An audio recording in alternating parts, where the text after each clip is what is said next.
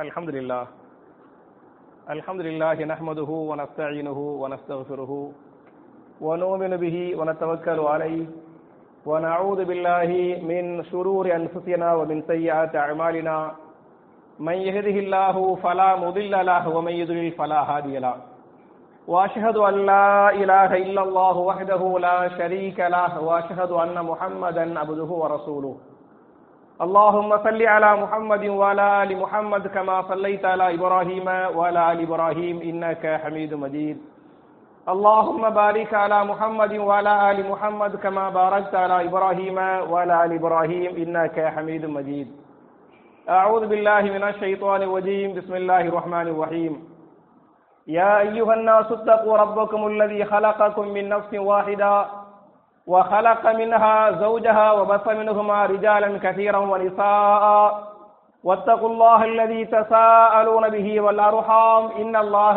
كان عليكم رقيبا يا أيها الذين آمنوا اتقوا الله حق تقاته ولا تموتن إلا وأنتم مسلمون يا أيها الذين آمنوا اتقوا الله وقولوا قولا سديدا يصلح لكم أعمالكم ويغفر لكم ذنوبكم ومن يطع الله ورسوله فقد فاز فوزا عظيما قال رسول الله صلى الله عليه وسلم فإن خير الحديث كتاب الله وخير الهدي هدي محمد صلى الله عليه وسلم وشر الأمور محدثاتها كل محدثة بدعة وكل بدعة ضلالة وكل ضلالة في النار கண்ணியத்திற்குரிய சகோதர சகோதரிகளே, ஜும்ஆ என்று சொல்லக்கூடிய மார்க்கத்தின் முக்கியமான கடமை நிறைவேற்றுவதற்காக நாம் எல்லாம் இங்கே ஒன்று கூறியிருக்கிறோம். என் அருமை சகோதரர்களே, தாய்மார்களே, பிதஅத்துகளை விட்டும் நாம் விலகிக் கொள்வோம் என்கிற தலைப்பில் சில விஷயங்களை உங்களோடு பரிமாறிக்கொள்ள நான் ஆசைப்படுகிறேன்.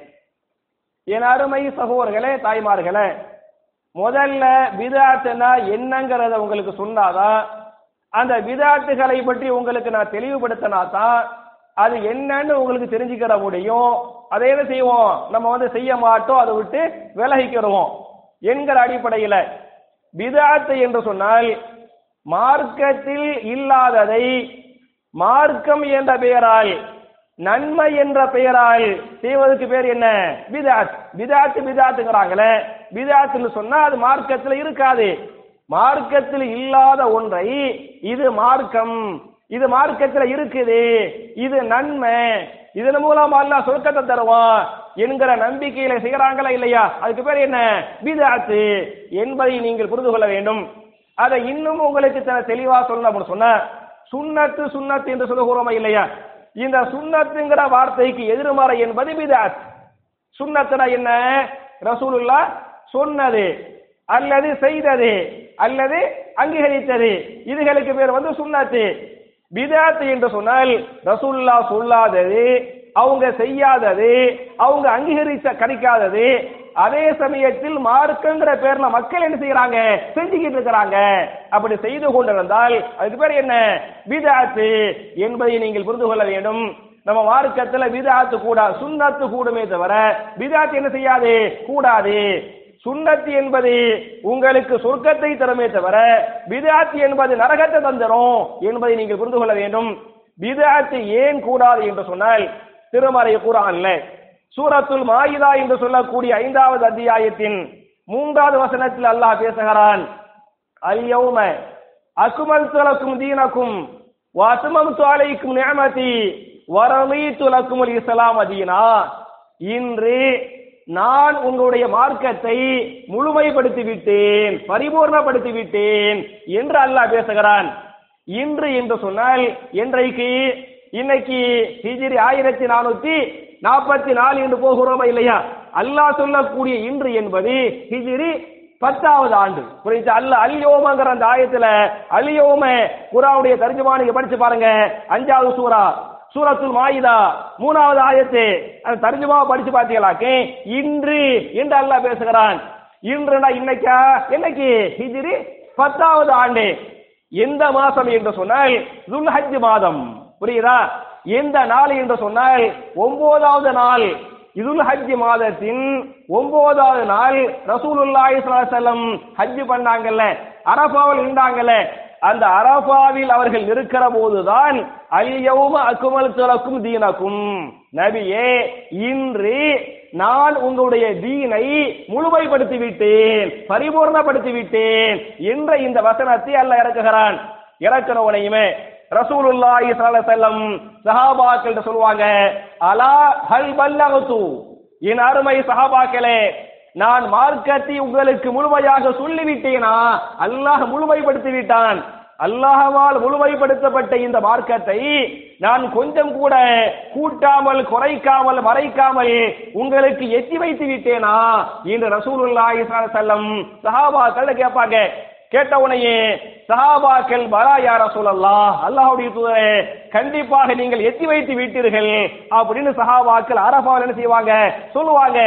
சொன்ன உடனே சஹாபாக்கள் சொன்ன உடனே ரசூலுல்லாஹி ஸல்லல்லாஹு அலைஹி வஸல்லம் தன்னுடைய வலது கையை வானத்துணைக்கு உயர்த்துவாங்க, ஆள்காட்டி விரல வானத்துணை காட்டுவாங்க, காட்டிக்கொண்டு சொன்னார்கள், அல்லாஹு மஷ்ஹத் அல்லாஹு மஷ்ஹத் அல்லாஹு மஷ்ஹத், அல்லாஹ்வே இதற்கு நீயே சாட்சி, இதற்கு நீயே சாட்சி, இதற்கு நீயே சாட்சி என்று 3 முறை அல்லாஹ்வை சாட்சியாக்குனாங்க.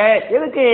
இந்த மார்க்கத்தை நான் கொஞ்சம் கூட கூட்டாமல் குறைக்காமல் முழுமையா மக்கள்கிட்ட எத்தி வச்சிட்டேன், அதுக்கு சஹாபாக்கள் சாட்சியா சொல்லிட்டாங்க, நீனே சாட்சியாக இருந்து கொள் என்று ரசூலுல்லாஹி ஸல்லல்லாஹு அலைஹி வஸல்லம் சஹாபாக்கள் சொன்னாங்க என்ற இந்த ஹதீஸ் பேசுகிறது. அப்ப என் அருமை சகோதரர்களே, 1400 ஆண்டுகளுக்கு முன்னால, இன்னைக்கு ஹிஜ்ரி 1444 இல்லையா, அப்ப ஹிஜ்ரி 10 என்று சொன்னால் 10 வருஷத்துக்கு முன்னால 1433 வருஷத்துக்கு முன்னால் அல்லாஹ் என்ன பண்ணிட்டான்? மார்க்கத்தை முழுமைப்படுத்திட்டான் என்று சொன்னால், அல்லாஹ்வால் முழுமைப்படுத்தப்பட்ட இந்த மார்க்கத்தில ஒன்றை கூட்டவோ குறைக்கவோ நமக்கு என்ன இல்ல, அதிகாரம் இல்ல. நம்மளாக ஒன்றை கூட்டுகிறோம் என்று சொன்னால் அது என்ன? பித்அத் என்பதை நீங்கள் புரிந்து கொள்ள வேண்டும். அதே மாதிரி பார்த்தீங்களாக்க இமாம் அபூதாவுத் அவர்கள் தங்களுடைய அபூதாவுதுல ஒரு ஹதீஸ் பதிவு பண்ணுவாங்க. ஒரு நாள் ரசூலுல்லாஹி ஸல்லல்லாஹு அலைஹி வஸல்லம் சஹாபாக்கள் ஒன்று கூட்டுவாங்க. சஹாபாக்களை ஒன்று கூட்டி சஹாபாக்களுக்கு சொன்னார்கள், என் அருமை சஹாபாக்களே, அலைக்கும் பி சுன்னதி, நீங்கள் எல்லோரும் என்னுடைய சுன்னத்தை முழுமையாக பற்றி பிடித்துக் கொள்ளுங்கள், என்னுடைய சுன்னத்தை நீங்கள் அமல்படுத்துங்கள் என்று சொல்லிவிட்டு, என்னுடைய சுன்னத்து மாத்திரமல்ல, சுன்னத குலஃபாயிர் ராஷிதீனல் மஹ்தியீன், நேர்வழி பெற்ற ஹலீஃபாக்களுடைய வழிமுறைகளையும் நீங்கள் பின்பற்றுங்கள், என்னுடைய சுன்னத்தை பின்பற்றுங்கள். அது மாத்திரமல்லாமல் நேர்வழி பெற்ற ஹலீஃபாக்களுடைய அந்த வழிகளை நீங்கள் பின்பற்றுங்கள் என்று சொல்லிவிட்டு, அல்லு அலைஹா பின் நவாஜிதி, அவைகளை எல்லாம் அந்த செயல்பாடுகளை உங்களுடைய கணவாய் பற்களால் கடித்து பிடித்துக் கொள்ளுங்கள் என்று சொல்லிவிட்டு சஹாபாக்களுக்கு சொன்னார்கள், என் அருமை சஹாபாக்களே, வையாக்கும், நான் உங்கள் எல்லோரையும் எச்சரிக்கை செய்கிறேன். என்ன எச்சரிக்கை என்று சொன்னால், முஹதஸாத்தில் உமூர், இந்த மார்க்கத்தில் இல்லாதவைகளை நீங்கள் புதிதாக உருவாக்க வேண்டாம். இந்த மார்க்கத்தில் இல்லாதவைகள் புதிதாக உருவாக்கப்பட்ட காரியம் இருக்கிறது, அவைகளை நீங்கள் செய்ய வேண்டாம். ஏன் என்று சொன்னால், ஃபஇன்ன குல்ல முஹதஸத்தின் பிதா, மார்க்கத்தில் இல்லாதவைகள் புதிதாக உருவாக்கப்பட்ட எல்லா காரியங்களும் பித்அத்துகள், எல்லா பித்அத்துகளும் வழிகேடுகள், எல்லா வழிகேடுகளும் உங்களை நரகத்திலே தள்ளிவிடும் என்று ரசூலுல்லாஹி ஸல்லல்லாஹு அலைஹி வஸல்லம் சஹாபாக்களுக்கு சொல்றாங்க. இந்த ஹதீஸ் பேசுகிறது. அப்ப என் அருமை சகோதரர்களே, மார்க்கத்தில் உள்ளதை செய்ய வேண்டுமே தவிர இல்லாதவைகளை மார்க்கம் என்ற போர்வையில் செய்வது பித்அத்து, அது பாவம், அது வழிகேடுகிறதுக்கு இந்த ஹதீஸ் அழகான ஆதாரம். இன்றைக்கு எத்தனையோ பித்அத்துகளை, மார்க்கத்தில் இல்லாத பித்அத்துகளை நாம் மார்க்கம் நன்மை என்ற போர்வையில் செய்து கொண்டிருக்கிறோம். உதாரணமாக இந்த மாதத்தில் நம்முடைய இஸ்லாமிய சகோதரர்கள் மௌலூத் ஓதுனாங்களே இல்லையா, ரபியுல் அவ்வல் மாதம் என்று வந்துவிட்டால் அந்த மாதத்தில் மௌலூத் ஓதுனாங்களே, நாங்க ரசூலுல்லாஹ்வை பாராட்டுறோம், ரசூலுல்லாஹ்வை புகழ்கிறோம் என்று சொல்லி இந்த மௌலூத் ஓதுனாங்களே, இந்த மௌலூத் என்பது மார்க்கத்தில் உள்ளதா? நீங்க மார்க்கத்தில் உள்ளதா இல்லையா என்பதை எப்படி பார்க்கணும்? குர்ஆனை பார்க்கணும். குர்ஆன்ல 30 ஜுஸ் இருக்குது, 114 சூறாக்கள் உள்ளன. இந்த 114 சூறாக்கள்ல ஏதேனும் ஒரு சூறாவிலே ரபியுல் அவ்வல் மாதம் வந்துவிட்டால் நீங்கள் மௌலூது ஓதுங்கள் என்று அல்லாஹ் சொல்லியிருந்தால் கண்டிப்பா என்ன செய்யணும், ஓதனே. அல்லது ரசூலுல்லாஹி ஸல்லல்லாஹு அலைஹி வஸல்லம் அவங்க இந்த மௌலூது ரசூலுல்லாஹ் பாராட்டுறாங்கல்ல, அது மாதிரி மௌலூதுக்கு பிறகு மீலாது நபி விழா என்று சொல்லி ரசூலுல்லாஹ்வுடைய பிறந்த நாளை கொண்டாடுறாங்கல்ல, இதெல்லாம் மார்க்கத்துல இல்லைங்கிறதுக்கு என்ன சான்று என்று சொன்னால், ரசூலுல்லாஹ் நபியானாங்க. ரசூலுல்லாஹ் நபியாக எத்தனை வருஷம் வாழ்ந்தாங்க தெரியுமா? எத்தனை வருஷம் வாழ்ந்தாங்க? 23 ஆண்டுகள். ரசூலுல்லாஹ் நபியாக வாழ்ந்த ஆண்டுகள் 23 ஆண்டுகள். உங்களுக்கு தெரியும் 40 வயசுல நபியானாங்க இல்லையா? மூத்தா போகும்போது 63 வயசு. அப்ப 40 வயசுல நபி ஆகுறாங்க, 63 வயசுல மூத்தா போறாங்கன்னு சொன்னா அவங்க நபியாக வாழ்ந்த ஆண்டுகள் எத்தனை ஆண்டுகள்? 23 ஆண்டுகள். இந்த 23 ஆண்டுகள்ல 23 ரபியுல் அவ்வல் மாதம் வந்திருக்குமா, வந்திருக்காதா? வந்திருக்கும் இல்லையா? 23 வருஷத்துல 23 ரபியுல் அவ்வல் மாதம் வந்திருக்கும். ரபியுல் அவ்வல் 12 வந்திருக்கும். அப்ப 23 ரபியுல் அவ்வல் மாதத்துல ரசூலுல்லாஹி ஸல்லல்லாஹு அலைஹி வஸல்லம் சஹாபாக்களை கூப்பிட்டு வாங்கப்பா நான் என்னைய பாராட்டி ஒரு மௌலூது ஓதலாம் அப்படின்னு ரசூலுல்லாஹ் சொல்லியிருந்தால் சஹாபாக்கள் ஓதிருப்பாங்களா மாட்டாங்களா? ஓதிருப்பாங்க. அது மாதிரி 23 ரபியுல் அவ்வல் 12 வந்துச்சுல, மீலாது நபி விழா வந்திருக்குமா இல்லையா? அந்த மீலாது நபி விழா நான் பிறந்த நாள் வந்து விட்டது, பிறந்த நாளை வாருங்கள் கொண்டாடுவோம் கொண்டாடுங்கள் என்று நபிகள் நாயகம் சொல்லியிருந்தால் நம்மெல்லாம் என்ன சஹாபாக்கள் உயிரை கொடுத்து பிறந்த நாள் மீலாது நபி விழா கொண்டாடி இருப்பார்கள். அப்ப ரசூலுல்லாஹ் 23 வருஷம் அவங்க நபியா இருந்தாங்க. 23 ரபியுல் அவ்வல் மாதம் வந்திருக்கிறது. அவர்கள் மீலாது நபி விழா நபிகள் நாயகம் கொண்டாடவில்லை என்று சொன்னால் என்ன பொருள்? மார்க்கத்தில் இது இல்லை. மார்க்கத்தில் இருந்திருந்தால் ஃபர்ஸ்ட் யார் பண்ணிருப்பாங்க? ரசூலுல்லாஹ் பண்ணிருப்பாங்க, சஹாபாக்கள் பண்ணிருப்பாங்க என்பதை நீங்கள் புரிந்து கொள்ள வேண்டும். அப்ப நபிகள் நாயகத்துடைய 23 வாழ்க்கையில மீலாது நபி விழா கொண்டாடப்படவில்லை, மௌலூது ஓதப்படவில்லை. அதே மாதிரி பாத்தீங்களாக்க ரசூலுல்லாஹ்வுக்கு பிறகு 4 கலீஃபாக்கள் இருந்தாங்க. தெரியுமா தெரியாதா? எந்த 4 சஹாபாக்கள்? அபூபக்கர் சித்திக் ரலியல்லாஹு அன்ஹு, உமர் பின் கத்தாப் ரலியல்லாஹு அன்ஹு, உஸ்மான் பின் அஃபான் ரலியல்லாஹு அன்ஹு, அலி பின் அபி தாலிப் ரலியல்லாஹு அன்ஹு. இந்த 4 பேரும் சேர்ந்து ஆட்சி பண்ணாங்கல்ல, அந்த கலீஃபாக்களுடைய ஆட்சி எத்தனை ஆண்டுகள்? 30 ஆண்டுகள். கலீஃபாக்கள் மொத்த 4 பேரும் சேர்ந்து எத்தனை வருஷம் ஆட்சி பண்றாங்க? 30 ஆண்டுகள். நான் தனித்தனியாக சொல்ல வேண்டும் என்று சொன்னால் அபூபக்கர் சித்திக் ரலியல்லாஹு அன்ஹு 2.25 வருஷம் ஆட்சி பண்றாங்க. எத்தனை வருஷம்? அபூபக்கர் சித்திக் ரலியல்லாஹு அன்ஹு 2.25 வருஷம் ஆட்சி பண்றாங்க. இரண்டாவது கலீஃபா உமர் பின் கத்தாப் ரலியல்லாஹு அன்ஹு 10.5 ஆண்டுகள் ஆட்சி பண்றாங்க. மூணாவது கலீஃபா உஸ்மான் பின் அஃபான் ரலியல்லாஹு அன்ஹு 12 வருஷம் ஆட்சி பண்றாங்க. நாலாவது கலீஃபா அலி பின் அபி தாலிப் ரலியல்லாஹு அன்ஹு 4.25 வருஷம் ஆட்சி பண்றாங்க. அப்ப 4 பேரும் செய்த இந்த ஆட்சியுடைய ஆண்டுகள் எத்தனை ஆண்டுகள் என்று சொன்னால் எத்தனை ஆண்டுகள்? 30 ஆண்டுகள். இந்த 30 ஆண்டுகள்ல 30 ரபியுல் அவ்வல் மாதம் வந்திருக்குமா, வந்திருக்காதா? 30 மீலாது நபி விழாவுடைய அந்த 12 கொண்டாடுறாங்கல்ல, அது வந்திருக்குமா, வந்திருக்காதா? வந்திருக்கு. இன்னும் சொல்ல போனா மீலாது நபி விழா கொண்டாடலாம் என்று சொன்னால், மௌலூது ஓதலாம் என்று சொன்னால் நம்மளை விட சஹாபாக்கள் பண்ணிருப்பாங்க. ஏன் தெரியுமா? அந்த 4 கலீஃபாக்கள்ல முந்தைய 2 கலீஃபாக்கள் நபிகள் நாயகத்துடைய மாமனார். அதன வரலாறு. முந்தைய 2 கலீஃபாக்கள் ரசூலுல்லாஹ்வுக்கு யாரு? மாமனாரு. பிந்திய 2 கலீஃபாக்கள் ரசூலுல்லாஹ்வுக்கு மருமகன். முந்தைய 2 கலீஃபா ரசூலுல்லாஹ்வுக்கு எப்படி மாமனாரு? முதல் கலீஃபா அபூபக்கர் சித்திக் ரலியல்லாஹு அன்ஹு, அவங்களுடைய மகள் தான் ஆயிஷா ரலியல்லாஹு அன்ஹா. அதன் வரலாறு உங்க எல்லாருக்குமே கண்டிப்பா தெரியும். முதல் கலீஃபா அபூபக்கர் சித்திக் ரலியல்லாஹு அன்ஹு, அவங்க மக யாரு? ஆயிஷா ரலியல்லாஹு அன்ஹா. அவங்கள தான் ரசூலுல்லாஹ் நிக்காஹ் பண்றாங்க. அப்ப ஆயிஷா நாயகுடைய வாப்பா யாரு? அபூபக்கர் சித்திக்னு சொன்னா, அப்ப அபூபக்கருக்கு ரசூலுல்லாஹ்வுக்கு என்ன உறவு? அபூபக்கர் சித்திக் ரலியல்லாஹு அன்ஹு மாமனாரு, ரசூலுல்லாஹ் யாரு? மருமகன் இல்லையா? 1வது கலீஃபா. 2வது உமர் ரலியல்லாஹு அன்ஹு ரசூலுல்லாஹ்வுக்கு யாரு? மாமனார். எப்படி மாமனாரு? உமருடைய மகள் ஹப்ஸா ரலியல்லாஹு அன்ஹா, ஹப்ஸா பின்த் உமர் ரலியல்லாஹு அன்ஹா. இந்த ஹப்ஸா ரலியல்லாஹு அன்ஹா யாருடைய மகள்? யாருடைய மகள்? உமர் ரலியல்லாஹு அன்ஹு. உமருடைய மகள் தான் ஹப்ஸா ரலியல்லாஹு அன்ஹா. அப்ப உமர் ரலியல்லாஹு அன்ஹு தன்னுடைய மகள் ஹப்சாவை ரசூலுல்லாஹ்வுக்கு நிக்காஹ் பண்ணி கொடுத்தாங்க.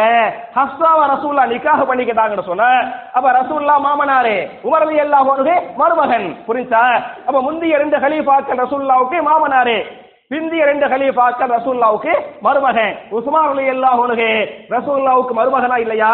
ரசூலுல்லாஹ்வுடைய 4 பொம்பளை பிள்ளைங்கள்ல முதல் பொம்பளை பிள்ளை ஸைனப் ரலியல்லாஹு அன்ஹா, 2வது ருக்கையா, 3வது உம்மு குல்சூம், 4வது ஃபாத்திமா ரலியல்லாஹு அன்ஹும் ரசூலுல்லாஹி ஸல்லல்லாஹு அலைஹி வஸல்லம் தன்னுடைய 2வது மகள் ருக்கையா அவர்களை யாருக்கு நிக்காஹ் பண்ணி கொடுத்தாங்க? ருக்கையாவுடைய மாப்பிள்ளை யாரு? யாரு கொடுத்தாங்க? உஸ்மான் ரலியல்லாஹு அன்ஹு. புரியுதா? ருக்கையாவுடைய ரசூலுல்லாஹ்வுடைய மகள் ருக்கையா ரலியல்லாஹு அன்ஹா யாருக்கு நிக்காஹ் பண்ணி கொடுத்தாங்க? உஸ்மான் பின் அஃபான் ரலியல்லாஹு அன்ஹுக்கு நிக்காஹ் பண்ணி கொடுத்தாங்களே. அப்ப நபிகள் நாயகத்துடைய மகள் ருக்கையாவை திருமணம் செய்து கொண்ட காரணத்தால் ரசூலுல்லாஹ் மாமனாரே, உஸ்மான் யாரு? மருமகன். அவங்க வஃபாத் ஆயிட்டாங்க. ருக்கையா ரலியல்லாஹு அன்ஹா வஃபாத் ஆயிட்டாங்க. வஃபாத் ஆனவரை ரசூலுல்லாஹ்வுடைய 3வது பொம்பளை பிள்ளை உம்மு குல்சூம் ரலியல்லாஹு அன்ஹா அவங்களை ரசூலுல்லாஹி ஸல்லல்லாஹு அலைஹி வஸல்லம் அதே உஸ்மான் கிட்ட பண்றாங்க. முதல் மகன் அந்த புள்ள ருக்கையா மௌத்தா போயிட்டாங்கல்ல, அப்புறம் உம்மு குல்சூம் அதே உஸ்மானுக்கு நிக்காஹ் பண்ணி கொடுத்தாங்க என்று வரலாறு பேசுகிறது. அப்ப ரசூலுல்லாஹ் மாமனாரு, உஸ்மான் யாரு? மருமகன் இல்லையா? அதே மாதிரி பாத்தியலாக்க ரசூலுல்லாஹ்வுடைய 4வது பொம்பளை பிள்ளை யாரு? ஃபாத்திமா ரலியல்லாஹு அன்ஹா யாருக்கு நிக்காஹ் பண்ணி கொடுத்தாங்க? அலிக்கு நிக்காஹ் பண்ணி கொடுத்தாங்க. அப்ப ரசூலுல்லாஹ் மாமனாரு, அலி யாரு? மருமகன். இது வரலாறு. அப்ப என் அருமை சகோதரர்களே, நம்ம எல்லாம் மீலாது நபி விழா கொண்டாடுறாங்கல்ல, கொண்டாடலாம் என்று சொன்னால் ரசூலுல்லாஹி ஸல்லல்லாஹு அலைஹி வஸல்லம் 23 வருஷம் கொண்டாடி இருப்பாங்களே, சஹாபாக்கள் கொண்டாடி இருப்பாங்களே, அந்த 4 கலீஃபாக்கள் கலீஃபாக்களாக இருந்தாங்களே, முந்தைய 2 கலீஃபாக்கள் நபிகள் நாயகத்துடைய மாமனார்களாக, பிந்திய 2 கலீஃபாக்கள் நபிகள் நாயகத்துடைய மருமகன்களாக இருந்தாங்களே, 1-2 வருஷம் ஆட்சி பண்ணல. எத்தனை ஆண்டுகள் கலீஃபா கூடிய ஆட்சிகள்? 30 ஆண்டுகள் ஆட்சி பண்ணாங்களே. 30 ரபியுல் அவ்வல் மாதம் வந்திருக்கிறது, அதில் கொண்டாடவில்லை, மீலாது நபி விழா கொண்டாடப்படவில்லை, மௌலூது ஓதப்படவில்லை என்று சொன்னால் என்ன பொருள்? இது மார்க்கத்திலே இல்லை, அல்லாஹ்வால் பரிபூர்ணப்படுத்தப்பட்ட மார்க்கத்தில் இல்லை. இல்லாத ஒன்றை மார்க்கம் என்ற பெயரால், நன்மை என்ற பெயரால் செய்வது என்ன? பிதாத்து. எல்லா பிதாத்தும் வழிகேடு, எல்லா வழிகேடும் உங்களை நரகத்திலே தள்ளிவிடும் என்பதற்கு இந்த ஹதீசுகள் அழகான ஆதாரம்.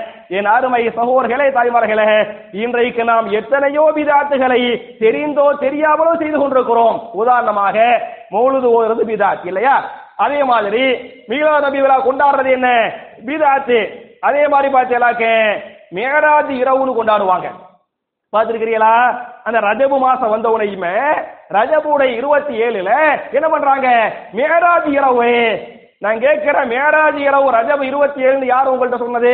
மேராஜ் நடந்தது உண்மை, அதுல மாற்று கருத்து இல்ல. ரசூலுல்லாஹ் மேராஜுக்கு போனாங்கிறது அதை நம்ம நம்பணும், நம்முடைய ஈமான். குர்ஆன்ல அல்லாஹ் சொல்றான், சூரா பனு இஸ்ராயில் 17வது சூராவுல 1வது ஆயத்து, சுப்ஹானல்லதி அஸ்ரா பி அப்திஹி லைலன் மினல் மஸ்ஜிதில் ஹராம் இலல் மஸ்ஜிதில் அக்ஸா. ஒரே இரவில் நபியே உங்களை மஸ்ஜிதுல் ஹராமிலிருந்து மஸ்ஜிதுல் அக்ஸாவிற்கு அழைத்து சென்றானே, அங்கிருந்து வானலோகத்திற்கு அல்லாஹ் அழைத்து சென்றானே, அந்த அல்லாஹ் பரிசுத்தமானவனாக இருக்கிறான் என்று அல்லாஹ் பேசுகிறான். மேராஜ் என்ற அந்த அற்புதம் நடந்தது என்பதை குர்ஆன் பேசுகிறது.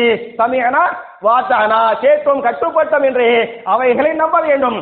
அந்த மேராஜ் ரஜபு மாசத்துல 27ங்கிறதுக்கு கன்ஃபார்மான ஆதாரம் இல்லை. ஒரு பேச்சுக்கு இருந்திருந்தாலே மேராஜ் இரவு என்று கொண்டாடுகிறோமே, இது பிதாத்தா பிதாத் இல்லையா?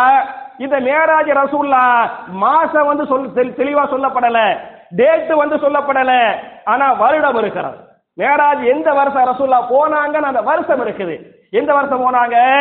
ரசூலுல்லாஹ் நபியானாங்கல்ல, நபியாகி முந்திய 13 வருஷம் எங்க இருந்தாங்க? மக்காவுல. அவங்க நபி ஆகும்போது வயசு எத்தனை வயசு? 40 வயசு. அப்ப 40 to 53 வயசு வரையிலும் எங்க இருந்தாங்க? மக்காவுல இருந்தாங்க. 13 வருஷம் நபியாகி 13 வருஷம் மக்காவுல இருந்தாங்க. அப்புறம் ஹிஜ்ரத் பண்ணி மதீனாவுக்கு போறாங்க. அதான் ஹிஜ்ரி 1, 2ன்னு ஆரம்பிக்குது. ஹிஜ்ரி 11ல மூத்தா போயிட்டாங்க. ரசூலுல்லாஹ் ஹிஜ்ரத் பண்ணி போனாங்கல்ல, ஹிஜ்ரத்திற்கு 1 வருடத்திற்கு முன்னால ரசூலுல்லாஹ் எங்க போனாங்க? மேராஜுக்கு போனாங்க. நம்பகமான வரலாறு இருக்கிறது. அப்ப ரசூலுல்லாஹ் மேராஜுக்கு போய் 11 ஆண்டுகள் இந்த உலகத்துல ஹயாத்தா இருந்தாங்க. மேராஜுக்கு போய் மதீனாவுல 10 வருஷம், மக்காவுல என்ன 1 வருஷம் ஹயாத்தா இருந்தாங்க. அப்ப அந்த 11 வருஷம் ரஜப மாசம் வந்திருக்குமா இல்லையா? ரசூலுல்லாஹ் மேராஜ் கொண்டாடுப்பாங்களா இல்லை? கொண்டாடவில்லை என்று சொன்னால் இது மார்க்கத்தில் இல்ல, கூடாதுங்கிறதுக்கு ஆதாரம். அது மாதிரி நாம் செய்யக்கூடிய நம்மண்டா எக்கச்சக்கமான இதுல வேதனை கொடுமை என்ன என்று சொன்னால், ஓதி படித்த ஆலிம்களே பிதாத்து பண்ணுவது, ஆலிம்களே பிதாத்துக்கு சப்போர்ட் பண்ணுவது. ஏன்னா நீங்க எல்லாம் அப்பாவிகள். பொதுவா என்னை பொறுத்தவரை, பொதுமக்களை பொறுத்தவரை 99% நல்லவர்கள், இறையச்சம் உள்ளவர்கள், அல்லாஹ்வுடைய பயம் உள்ளவர்கள். சொல்ற மாதிரி சொன்னமாக்க கண்டிப்பாக நீங்கள் நம்புவீர்கள், நீங்கள் ஏற்றுக்கொள்வீர்கள், நீங்கள் அமல் செய்வீர்கள், உங்க மேல நல்லெண்ணம் இருக்கிறது. உங்களுக்கு நீங்க எல்லாம் நல்லவங்க, ஆனா உங்களுக்கு மார்க்கம் தெரியாது. ஏன்னா நீங்க எல்லாம் வியாபாரிகளா இருப்பீங்க, உங்க வியாபாரத்துக்கு போகணும், உங்க ஆபீஸுக்கு போகணும், உங்க வேலைக்கு போகணும், அதுல நீங்க மூழ்கி இருப்பீங்க.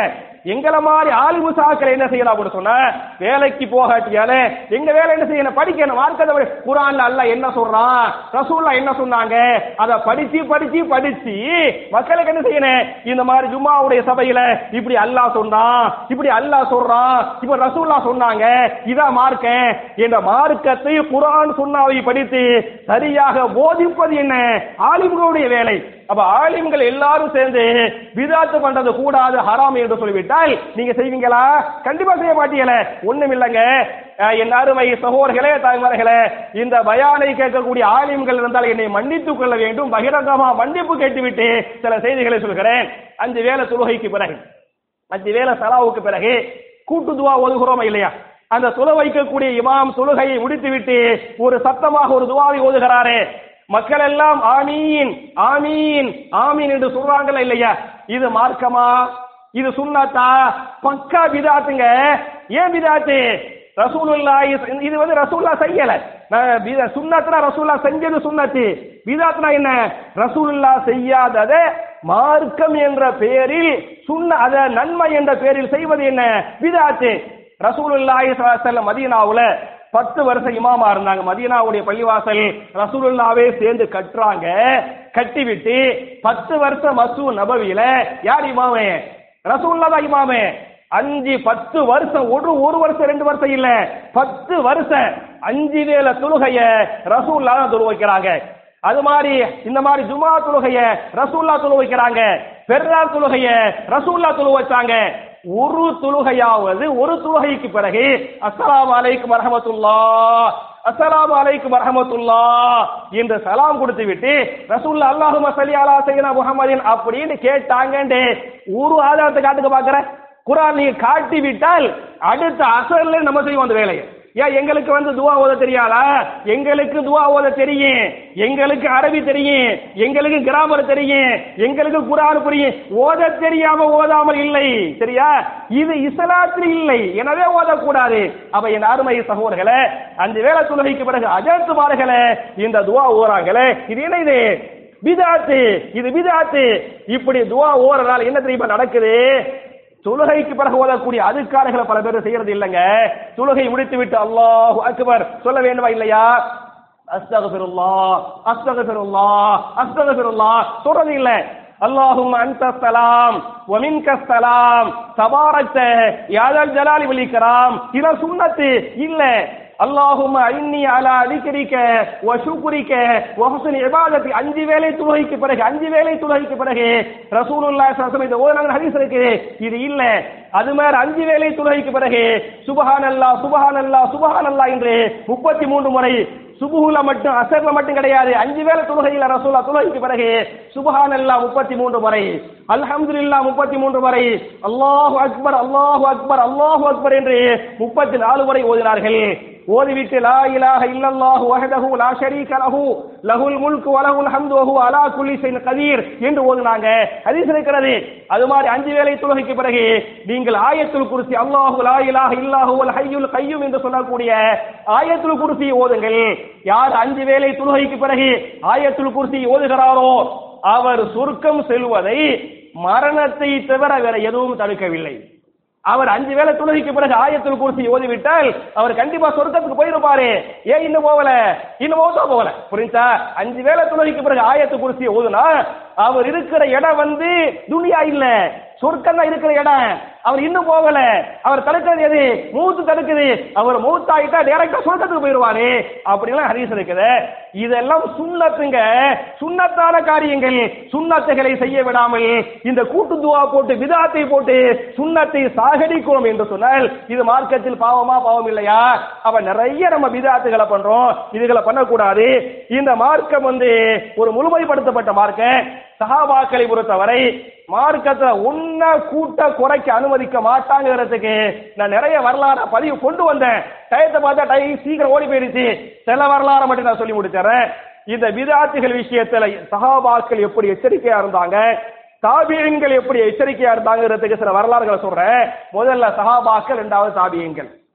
ஒன்னாவது பாத்தீங்களாக்க இப்னு உமர் ரலியல்லாஹு அன்ஹு போன்ற சஹாபாக்கள் எல்லாம் பிதாத்துகளை பண்ண கூடாதுங்கிற விஷயத்துல எவ்வளவு கவனமா இருந்தாங்கிறதுக்கு ஒரு வரலாற்று செய்தி இமாம் திர்மிதி அவர்கள் தன்னுடைய ஜாமியா திர்மிதியில இந்த ஹதீஸை பதிவு பண்றாங்க. ஒரு நாள் அப்துல்லாஹ் பின் உமர் ரலியல்லாஹு அன்ஹு அவர்கள் கூடிய சபை, அதுல ஒருத்தர் தும்முறார். தும்மிட்டா என்ன சொல்லணும்? அல்ஹம்துலில்லாஹ். தும்மியவர் அல்ஹம்துலில்லாஹ் என்று சொல்ல வேண்டும். அதை கேட்டவர் யர்ஹமுக்கல்லாஹ்.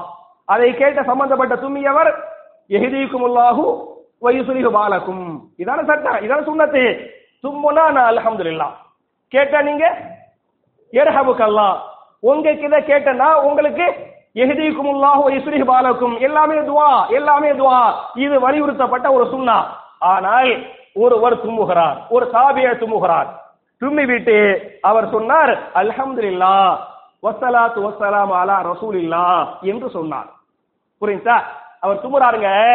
தும்மிட்டு இப்னு உமர் ரலியல்லாஹு அன்ஹு பெரிய சஹாபி, அவருக்கு முன்னாலே அந்த தாபியை சொல்வாரு அல்ஹம்துலில்லாஹ் வஸ்ஸலாத்து வஸ்ஸலாமு அலா ரசூலில்லாஹ் என்று தும்மி விட்டு சொன்னார். சொன்ன உடனேயுமே அதை கேட்ட அப்துல்லாஹ் பின் உமர் ரலியல்லாஹு அன்ஹு அந்த தாபியிட்ட சொல்லுவாங்க, லா, இப்படி சொல்லாதே. லாண்டா என்ன? இல்லை, இப்படி சொல்லாதே. மா அல்லமானா ரசூலுல்லாஹி ஸல்லல்லாஹு அலைஹி வஸல்லம், ரசூல் ஸல்லல்லாஹு அலைஹி வஸல்லம் இப்படி எங்களுக்கு கற்றுத்தரவில்லை. ஹாதிஹில் பிதா, இது பிதாத்தாக இருக்கிறது. எது பிதாத்து? அல்ஹம்துலில்லாஹ் என்று சொல்லுவதுதான் சுன்னத்தை தவிர வஸ்ஸலாத்து வஸ்ஸலாமு அலா ரசூலில்லாஹ் சேர்த்து சொன்னார்ல, கூட்டி சொன்னார்ல, அது பிதாத்து. இப்படி ரசூலுல்லாஹ் சொல்லல, நீ சொல்லாதே, செய்யாதே அப்படின்னு அப்துல்லாஹ் பின் உமர் ரலியல்லாஹு அன்ஹு அவரை கண்டிச்சாங்க என்ற இந்த வரலாறை இமாம் திர்மிதி பதிவு பண்றாங்கல. அப்ப நான் கேட்கிறேன், வஸ்ஸலாத்து வஸ்ஸலாமு அலா ரசூலில்லாஹ்ங்கிறது தப்பாங்க? தப்பு இல்லதானே? அப்ப தப்பு இல்லைன்னு சொல்லலாமா? அது கிடையாது. தப்பு இல்ல. ரெண்டாவது ரசூலுல்லாஹ் சொன்னாங்களா இல்லையான்னு பாக்கணுங்க. உங்க மூளைக்கு வேலை இல்ல, உங்களுக்கு வேலை குர்ஆன், உங்களுக்கு வேலை ஹதீஸ். உங்க மூளைக்கு பண்ணி வைங்களேன். அப்ப நான் கேட்கிறேன், பாங்கு சொல்லுறோமா இல்லையா? பாங்குடைய ஆரம்பம் என்ன? அல்லாஹு அக்பர், அல்லாஹு அக்பர், அஷ்ஹது அல்லா இலாஹ இல்லல்லாஹ் என்று பாங்கு சொல்கிறோம். பாங்குடைய கடைசி என்ன? என்ன சொல்லி முடிக்கிறோம்? லா இலாஹ இல்லல்லாஹ். அதானங்க பிடிக்கிறோம். நான் இப்படி யோசிக்கிறேன், இஸ்லாமிய அடிப்படை கல்மா ரெண்டு. ஒன்னு லா இலாஹ இல்லல்லாஹ், அப்புறம் என்ன? முஹம்மது ரசூலுல்லாஹ். அப்படிதானங்க? ஒரு ஆள் லா இலாஹ இல்லல்லாஹ் மட்டும் சொன்னா முஸ்லீம் ஆக முடியுமா? ஆக முடியாது. என்ன செய்யணும்? முஹம்மது ரசூலுல்லாஹ்வை சேர்த்து சொல்லணும். ஒரு நாணயத்தின் ரெண்டு பக்கத்தையும் போன்றது. ஒரு நாணயத்துக்கு ரெண்டு பக்கம் ஒழுங்கா இருந்தா நாணயம் செல்லும், இல்லாட்டி செல்லாது. அப்ப இஸ்லாமிய நாணயத்துக்கு ஒரு பக்கம் லா இலாஹ இல்லல்லாஹ், மறுபக்கம் முஹம்மது ரசூலுல்லாஹ். இந்த ரெண்டு இஸ்லாமிய அஸ்திவாரம். நான் கேட்கிறேன், லா இலாஹ இல்லல்லாஹ்னு பாங்கல சொல்றவன் முஹம்மது ரசூலுல்லாஹ்வும் நல்லதாரின்னு சொல்லிவிட்டு இன்ஷா அல்லாஹ் வரக்கூடிய அசரில் இருந்து எங்க பள்ளிவாசல்ல பாங்கு சொல்லும் போது லா இலாஹ இல்லல்லாஹு முஹம்மதுர் ரசூலுல்லாஹ் என்று சொன்னால் நீங்கள் ஏற்றுக்கொள்வீர்களா? கொள்வீங்களா மாட்டீங்களா? நீங்க முஹம்மது ரசூலுல்லாஹ் தப்பாங்கன்னு கேட்டா நீங்க ஏத்துவீங்களா? ரசூலுல்லாஹ் சொல்லலப்பா, ரசூலுல்லாஹ் சொன்னது லா இலாஹ முடிச்சிட்டாங்க, அதுக்கு மேல சொல்லுவீங்களா இல்லையாங்க? அது மாதிரிதான் நம்ம எதையுமே, அது நல்லதும் கெட்டதுல ரெண்டாவது, நல்லது கெட்டதுல அல்லாஹ்வுக்கு தெரியும், ரசூலுல்லாஹ்வுக்கு சொல்லுவாங்க. நம்ம வேலை அவங்க சொன்னதை அப்படி செஞ்சுட்டு போறது நம்ம வேலை. அப்ப இந்த சஹாபி சொன்னார்ல, அந்த தும்மிட்டு சொன்னார்ல, இதை இந்த சஹாபி தடுத்தாங்க அப்படின்னு ஹதீஸ் வருது. அதே மாதிரி பார்த்தால இன்னொரு ஒரு வரலாறு வரும். அனஸ் பின் மாலிக் ரலியல்லாஹு அன்ஹு அவங்கள்ட்ட ஒரு தாபியா வருவார். வந்து கேட்பாரு, ஐன உஹரிமு, மதீனாவில் வைத்து நடந்த சம்பவம், ஐன உஹரிமு, நான் எங்க இஹ்ராம் கட்டுவது அப்படின்னு கேட்டார். அதுக்கு அந்த அனஸ் பின் மாலிக்ங்கிற சஹாபி சொன்னாங்க, துல்ஹுலைஃபான்னு ஒரு இடம் இருக்கிறது, மதீனாவிலிருந்து ஒரு 30 கிலோமீட்டர் போனீங்களாக்கு ஒரு மீகாத்துக்கு பேர் என்ன, துல்ஹுலைஃபா, அந்த துல்ஹுலைஃபா போய் இஹ்ராம் கட்டுங்க அப்படின்னு சொன்னாங்க அனஸ் ரலியல்லாஹு அன்ஹு. அதுக்கு அவர் சொன்னாரு, இன்னி உரீது அன் உஹரிம மினல் மஸ்ஜித், நான் மஸ்ஜித் நபவியில் இஹ்ராம் கட்ட விரும்புகிறேன். நான் துல்ஹுலைஃபாவை விட எதை நேசிக்கிறேன்? எது சிறந்தது? துல்ஹுலைஃபா சிறந்ததா, மஸ்ஜித் நபவி சிறந்ததா? எதுங்க சிறந்தது? மஸ்ஜித் நபவி தான் சிறந்தது.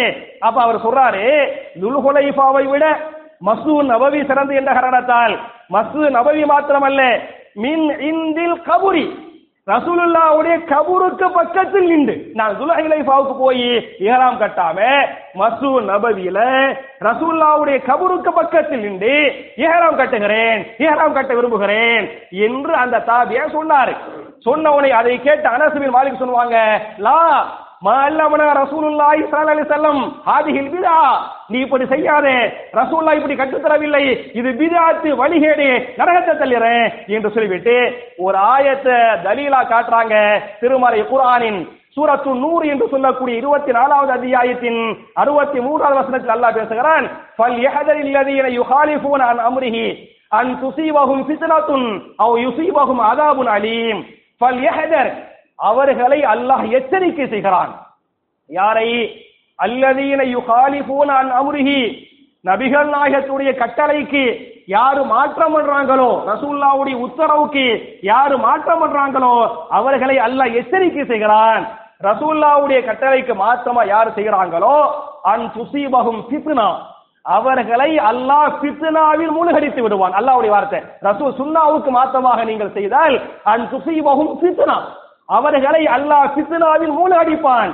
அவ் யுஸீபஹும் அஸாபுன் அலீம், கடுமையான நோவினை தரக்கூடிய வேதனை அவர்களுக்காக காத்து கொண்டிருக்கிறது. இந்த ஆயத்தை அனஸ் பின் மாலிக் ரலியல்லாஹு அன்ஹு அவர்கிட்ட சொல்லி, துல்ஹுலைஃபாவை விட மஸ்ஜித் நபவி சிறந்த இடமாக இருந்தாலும் ரசூலுல்லாஹ்வுடைய வழிகாட்டுதல் எங்க போய் கட்டனே, துல்ஹுலைஃபால கட்டனே, அங்க போய் கட்டிறேன் இந்த அனஸ் பின் மாலிக் சொன்னாங்கன்னு வரலாறு பேசுகிறது. அப்ப நம்ம அறிவுல 2வது 3வது ரசூலுல்லாஹ் என்ன செஞ்சாங்க, அல்லாஹ் என்ன சொன்னா அதை அப்படியே கேளுங்க என்று சொல்லி நான் ஒரே ஒரு வரலாறு சொல்றேன். அதே மாதிரி பாத்தீங்களாக்க ஒரு தாபிய வந்து பிரபலியமான தாபிய சயீத் பின் முஸய்யிப் ரஹிமஹுல்லாஹு அலைஹி. இந்த உங்களுக்கு நீங்க நிறைய படிக்காதவங்க சஹாபாக்களையாவது ஒரு 10 பேரை சொன்னா நீங்க சொல்ல வாய்ப்பு இருக்குது. அதை கூட சொல்லுவீங்களா மாட்டீங்களா எல்லாம் தெரியும். ஒரு 10 சஹாபாக்கள் எழுப்பி விட்டு இது மட்டும் ஜும்மா மட்டும் இல்லைன்னு வைங்களேன், வேற பயானுக்கு நீங்க கூப்பிட்டு வைங்க, ஒவ்வொரு ஆளை எழுப்பி விட்டு ஒரு 10 சஹாபியுடைய பேரை சொல்லுங்க. நீங்க ஒரு 5 சஹாபி அந்த சொன்னது இல்லாம புது 5 சஹாபியுடைய பேரை சொல்லுங்க, அப்படிலாம் கேட்டுருவேன். ஜும்மா சபையில அப்படி கேட்க கூடாது, கேட்க மாட்டேன். அதுக்காக நீங்க அடுத்த வரை வராம இருக்காதீங்க, கேட்கவே கண்டிப்பா கேட்க மாட்டேன். ஆனா சஹாபாவுடைய பேர்லாம் கண்டிப்பா என்ன செய்யணும், உங்களுக்கு தெரியணும். சஹாபாக்கள் பல பேருக்கு தெரியாது. தாபியீன்கள்ல பிரபலியமான ஒரு தாபி சயீத் பின் முஸய்யிப் ரஹிமஹுல்லாஹு அலைஹி. இவங்க வந்து உமர் பின் கத்தாப் ரலியல்லாஹு அன்ஹு கலீஃபாவா இருந்தாங்கல்ல, அப்ப பிறக்கறாங்க. மூத்த சஹாபாக்கள்கிட்ட பாடம் படித்தவர்கள் யார் யார்கிட்ட இவர் பாடம் படித்தாரு? உஸ்மான் பின் அஃபான் ரலியல்லாஹு அன்ஹு, அலி பின் அபி தாலிப் ரலியல்லாஹு அன்ஹு, அப்துல்லா பின் அப்பாஸ் ரலியல்லாஹு அன்ஹு, அப்துல்லா பின் உமர் ரலியல்லாஹு அன்ஹு, அனஸ் பின் மாலிக் ரலியல்லாஹு அன்ஹு, உபை பின் கஅப் ரலியல்லாஹு அன்ஹு. இவங்க எல்லாம் இவருக்கு உஸ்தாத். இவங்கள்ட்ட இவரே சேர பாடம் படிக்கிறாரு. இவர் காலத்துல ஒரு சம்பவம் நடக்குது. இது பைஹைக்கில இமாம் பைஹைக்கி இந்த வரலாறு பதிவு பண்றாரு. இந்த சயீத் பின் முஸய்யிப் ரஹிமஹுல்லாஹு அலைஹி மஸ்ஜித் நபவியில இருக்கிறாங்க. ஒரு மூத்த தாபிஈ, சரியா, சுபஹ் தொழுகை ஃபஜ்ர் தொழுகைக்கு வந்து மஸ்ஜித் நபவியில இருக்கிறாங்க. அப்படி இருக்கும்போது ஒருத்தர் மஸ்ஜித் நபவிக்கு வந்தார். வந்து ஃபஜ்ருடைய முன் சுன்னத்து 2 ரக்காத்தை தொழுது விட்டு சலாம் கொடுத்து விட்டு திருப்பி எந்திரிச்சு என்ன செஞ்சிட்டாரு, தக்பீர் கட்டி அடுத்த 2 ரக்காத் தொழுகிறார். சுபஹுடைய சுன்னத்து ஃபஜ்ருடைய சுன்னத்து எத்தனை? 2 4 6 2 தராங்க. அதான் அப்படிதான் ஹதீஸ் வருது. ஆனா அவர் 2 தொழுது போட்டு அப்புறம் எந்திரிச்சு அடுத்த 2 4 தொழுகிறாரு. தொழுவும் போது தடுக்க முடியாதுல, விட்டுட்டாரு. 4 தொழுக முடிக்கிறாரு. முடிச்சவனையும் கேட்பாரு இந்த சயீத் பின் முஸய்யிப் ரஹிமஹுல்லாஹு அலைஹி, இங்க ரசூலுல்லாஹ் ஃபஜ்ருடைய முன் சுன்னத்து 2 தான் தொழுதாங்கன்னு ஹதீஸ் இருக்குது, நீங்க அதுக்கு மேல 4 தொழுவுறியல, இது சரியா அப்படின்னு செய்வாரு இந்த சயீத் பின் முஸய்யிப் ரஹிமஹுல்லாஹு அலைஹி அவர்கிட்ட கேட்பார். அதுக்கு அவர் இவர்கிட்ட ஒரு கேள்வி கேட்பாரு, ஐயோ அஸ்ஸிபனி அல்லாஹு அலா ஸலா, தொழுகையின் மூலமாக தொழக்கூடிய காரணத்தால் அல்லாஹ் என்னை அதாபு செய்வானா? நான் அதிகமா தொழுவதானங்க செய்யறேன், 2 ரக்காத் ரசூலுல்லாஹ் ஃபஜ்ருடைய முன் சுன்னத்தா தொழுதாங்க, நான் 4 ரக்காத் தொழுதேன், தப்பா செஞ்சேன், தொழுவதான செஞ்சேன், அதனால அல்லாஹ் என்னை தண்டிப்பானா அப்படின்னு அவர் இந்த இவர்கிட்ட இந்த தாபியிட்ட கேட்பார். அதுக்கு அவர் சொல்லுவாரு, நாம் யுஅஸிபுக, ஆம் உன்னை அல்லாஹ் அதாபு செய்வான்.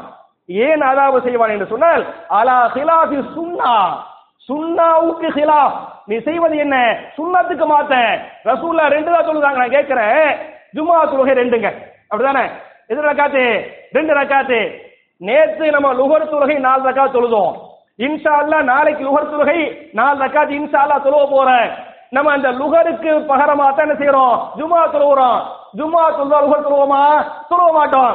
நான் இப்படி யோசிக்கிறேன், ஜும்ஆ லுஹர் தொழுகை 4 ரக்காத்து இல்லையா, லுஹர் நேரத்தில் லுஹர் இடத்துல தான் ஜும்ஆ தொழுகிறோம், லுஹருக்கு இவ்வளவு மக்கள் வரமாட்டுக்கிறாங்க, கொஞ்சமா தான் லுஹர் தொழுகைக்கு வர்றாங்க, ஜும்ஆவுக்கு தான் நிறைய பேர் வந்துடுறாங்க, பேசாம ஜும்ஆவை லுஹர் மாதிரி 4 ரக்காத் தொழு வச்சிடலாம் அப்படின்னு தொழு வச்சா நீங்க எல்லாம் 4 ரக்காத்துல கத்த ஆரம்பிக்கவே மாட்டீங்களாம். கத்த ஆரம்பிச்சீங்க இல்லைங்க. இப்போ லுஹருக்கு 4 ரக்காத் தானே நல்லதான்னு சொல்ல முடியுமா? இப்ப ரசூலுல்லாஹ் 2 தான் சொல்லுவாங்க, ஹலாஸ் முடிஞ்சு போயிடுச்சு, அது போல கூட அதான சொல்லுது. அப்ப இவர் கேட்டாரு, அதிகமா தொழுவது தப்பான்னு கேட்டாரு. அதுக்கு இந்த தாவி தப்பு தான்பா, சுன்னாவுக்கு மாத்தமாக பண்ணுகிறாய், எனவே உன்னை அல்லாஹ் அதாபு செய்வான் அப்படின்னு சொன்னாங்கன்னு ஹதீஸ் இருக்கிறாரு. அப்ப சஹாபாக்கள் பிதாத்துகளை ஏற்றுக்கொள்ளவில்லை. அதே மாதிரி தாபிஈன்கள் இந்த சயீத் பின் முஸய்யிப் என்று சொல்லக்கூடிய தாபி ஏற்றுக்கல. இந்த தபா தாபியினை மட்டும் சொல்லி, ஏன்னா பயான்ல சஹாபாக்களுடைய வழி, தாபீன்களுடைய வழி, தபா தாபின் வழி என்று பேசுவது சும்மா வாய் பேசுங்க, செயல்ல இல்ல. எந்த தாபியை மீலாது நபி விழாவை ஏற்றுக்கொள்ளவில்லை, எந்த தபா தாபிகளும் மீலாது நபி விழா ஏற்றுக்கொள்ளவில்லை, எந்த சஹாபாக்களும் ஏற்றுக்கொள்ளவில்லை. அப்ப சஹாபாக்கள் ஏற்றுக்கொள்ள சொல்லிட்டனா, தாபியின்ல யார சொன்ன, சயீத் பின் முஸய்யிப் ஏற்றுக்கல சொன்னா தபா தாபியின். புரிஞ்சா? தபா தாபியின்ல இவ்வளவு பெரிய ஜமாத்துல ஒரு ஆளை கூப்பிட்டு எங்க ஒரு தபா தாபியுடைய பேரை சொல்லுங்கன்னு கேட்க மாட்டேன். புரிஞ்சா? கேட்டால் முடிஞ்சு. ஒரு தபா தாபியுடைய பேர் உங்களுக்கு யாருக்காவது தெரியுமா? தெரியாது. புரிஞ்சா? சில பேருக்கு தெரியும், ஆனா அவர் தபா தாபின் என்று தெரியாது.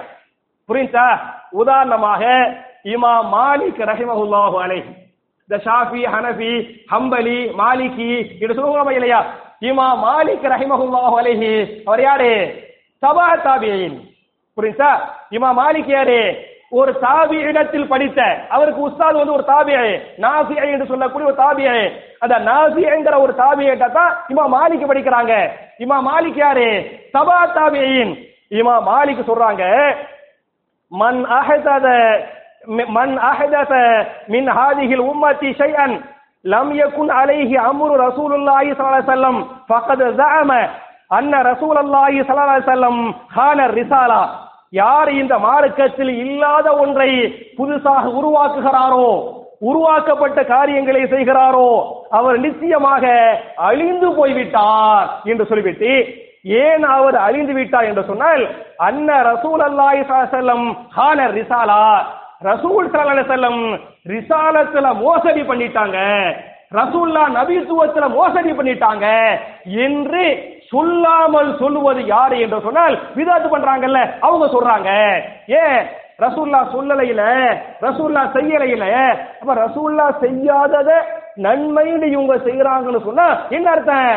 இது ரசூல்லாவுக்கு தெரியல, இல்ல தெரிஞ்சிச்சு மறைச்சிட்டாங்க. அதான அர்த்தம். ரசூலுல்லாவுக்கு ஒண்ணு தெரியல, இல்ல தெரிஞ்சிச்சு மறைச்சிட்டாங்க அப்படின்னு ரசூலுல்லா மேல சொல்லக்கூடிய மோசடியாக இருக்கிறது அப்படின்னு நான் சொல்லலங்க. சொல்றது யாரு? தபா தாபியினாக இருக்கக்கூடிய இமாம் மாலிக் ரஹிமஹுல்லாஹு அலைஹி சொன்னாங்க என்று வரலாறு பதிவு பண்ணுகிறது. அப்ப இந்த அருமை சகோதரர்களே, நம்ம எந்த பிதஅத்தையும் செய்யக்கூடாது. அந்த பிதஅத் அல்லாஹ்வால் ஏற்றுக்கொள்ளப்படாது. ஒரே ஒரு ஹதீஸ் மட்டும் சொல்லி முடிச்சிடுறேன். நீங்க மௌலிது ஓதுனாலே, நீங்க மீலாது நபி செஞ்சாலே, நன்மை சொன்னாலே அது நன்மை கிடைக்காது, மாறாக பாவமா போயிரு. அதுக்கு புகாரியுடைய 2697வது ஹதீஸ் ரசூலுல்லாஹ் சொல்றாங்க, மன் அஹதஸ ஃபீ அம்ரினா ஹாதா மா லைஸ மின்ஹு ஃபஹுவ ரத்துன். யார் இந்த மார்க்கத்தில் இல்லாத ஒன்றை மார்க்கம் என்ற பெயரால், நன்மை என்ற பெயரால் செய்கிறாரோ அது ஏற்றுக்கொள்ளப்படாது, அல்லாஹ்வால் நிராகரிக்கப்படும் அப்படின்னு ரசூலுல்லாஹ் தெளிவா சொன்னாங்கன்னு இமாம் புகாரி 2697வது ஹதீஸா பதிவு பண்றாங்க. உங்க எல்லா பள்ளிவாசலையும் சஹீஹுல் புகாரி தமிழ் தர்ஜுமா தமிழ் இருக்கிறது, அதை பார்த்துக் கொள்ளுங்கள். எனவே என் அருமை சகோதரர்களே, இந்த இஸ்லாமிய மார்க்கத்தை ரசூலுல்லாஹி ஸல்லல்லாஹு அலைஹி வஸல்லம் எப்படி சொன்னாங்களோ, அதை எப்படி சஹாபாக்கள் ஏற்று அமல்படுத்தினாங்களோ, அதை எப்படி தாபிஈன்கள், தபா தாபிஈன்கள், இமாம்கள், முஹத்திதுகள் ஏற்று அமல் செஞ்சாங்களோ, அது மாதிரி ஏற்று அமல் செய்யக்கூடிய நல்லவர்களாக நாம் அனைவரையும் அல்லாஹ் ஆக்கி அருள்வானாக என்ற துஆவோடு முடிக்கிறேன். ரப்பனா ஆத்தினா ஃபித் துன்யா ஹஸனத்தன் வ ஃபில் ஆখিরাতি ஹஸனா வ கினா அஸாபன் நார்.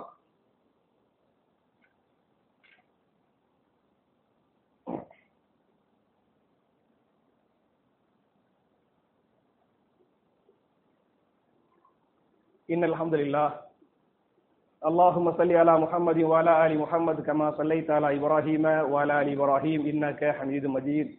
அல்லாஹும்ம பாரிக் அலா முஹம்மதி வ அலா ஆலி முஹம்மத் கமா பாரக்த அலா இப்ராஹீம வ அலா ஆலி இப்ராஹீம் இன்னக ஹமீதும் மஜீத்.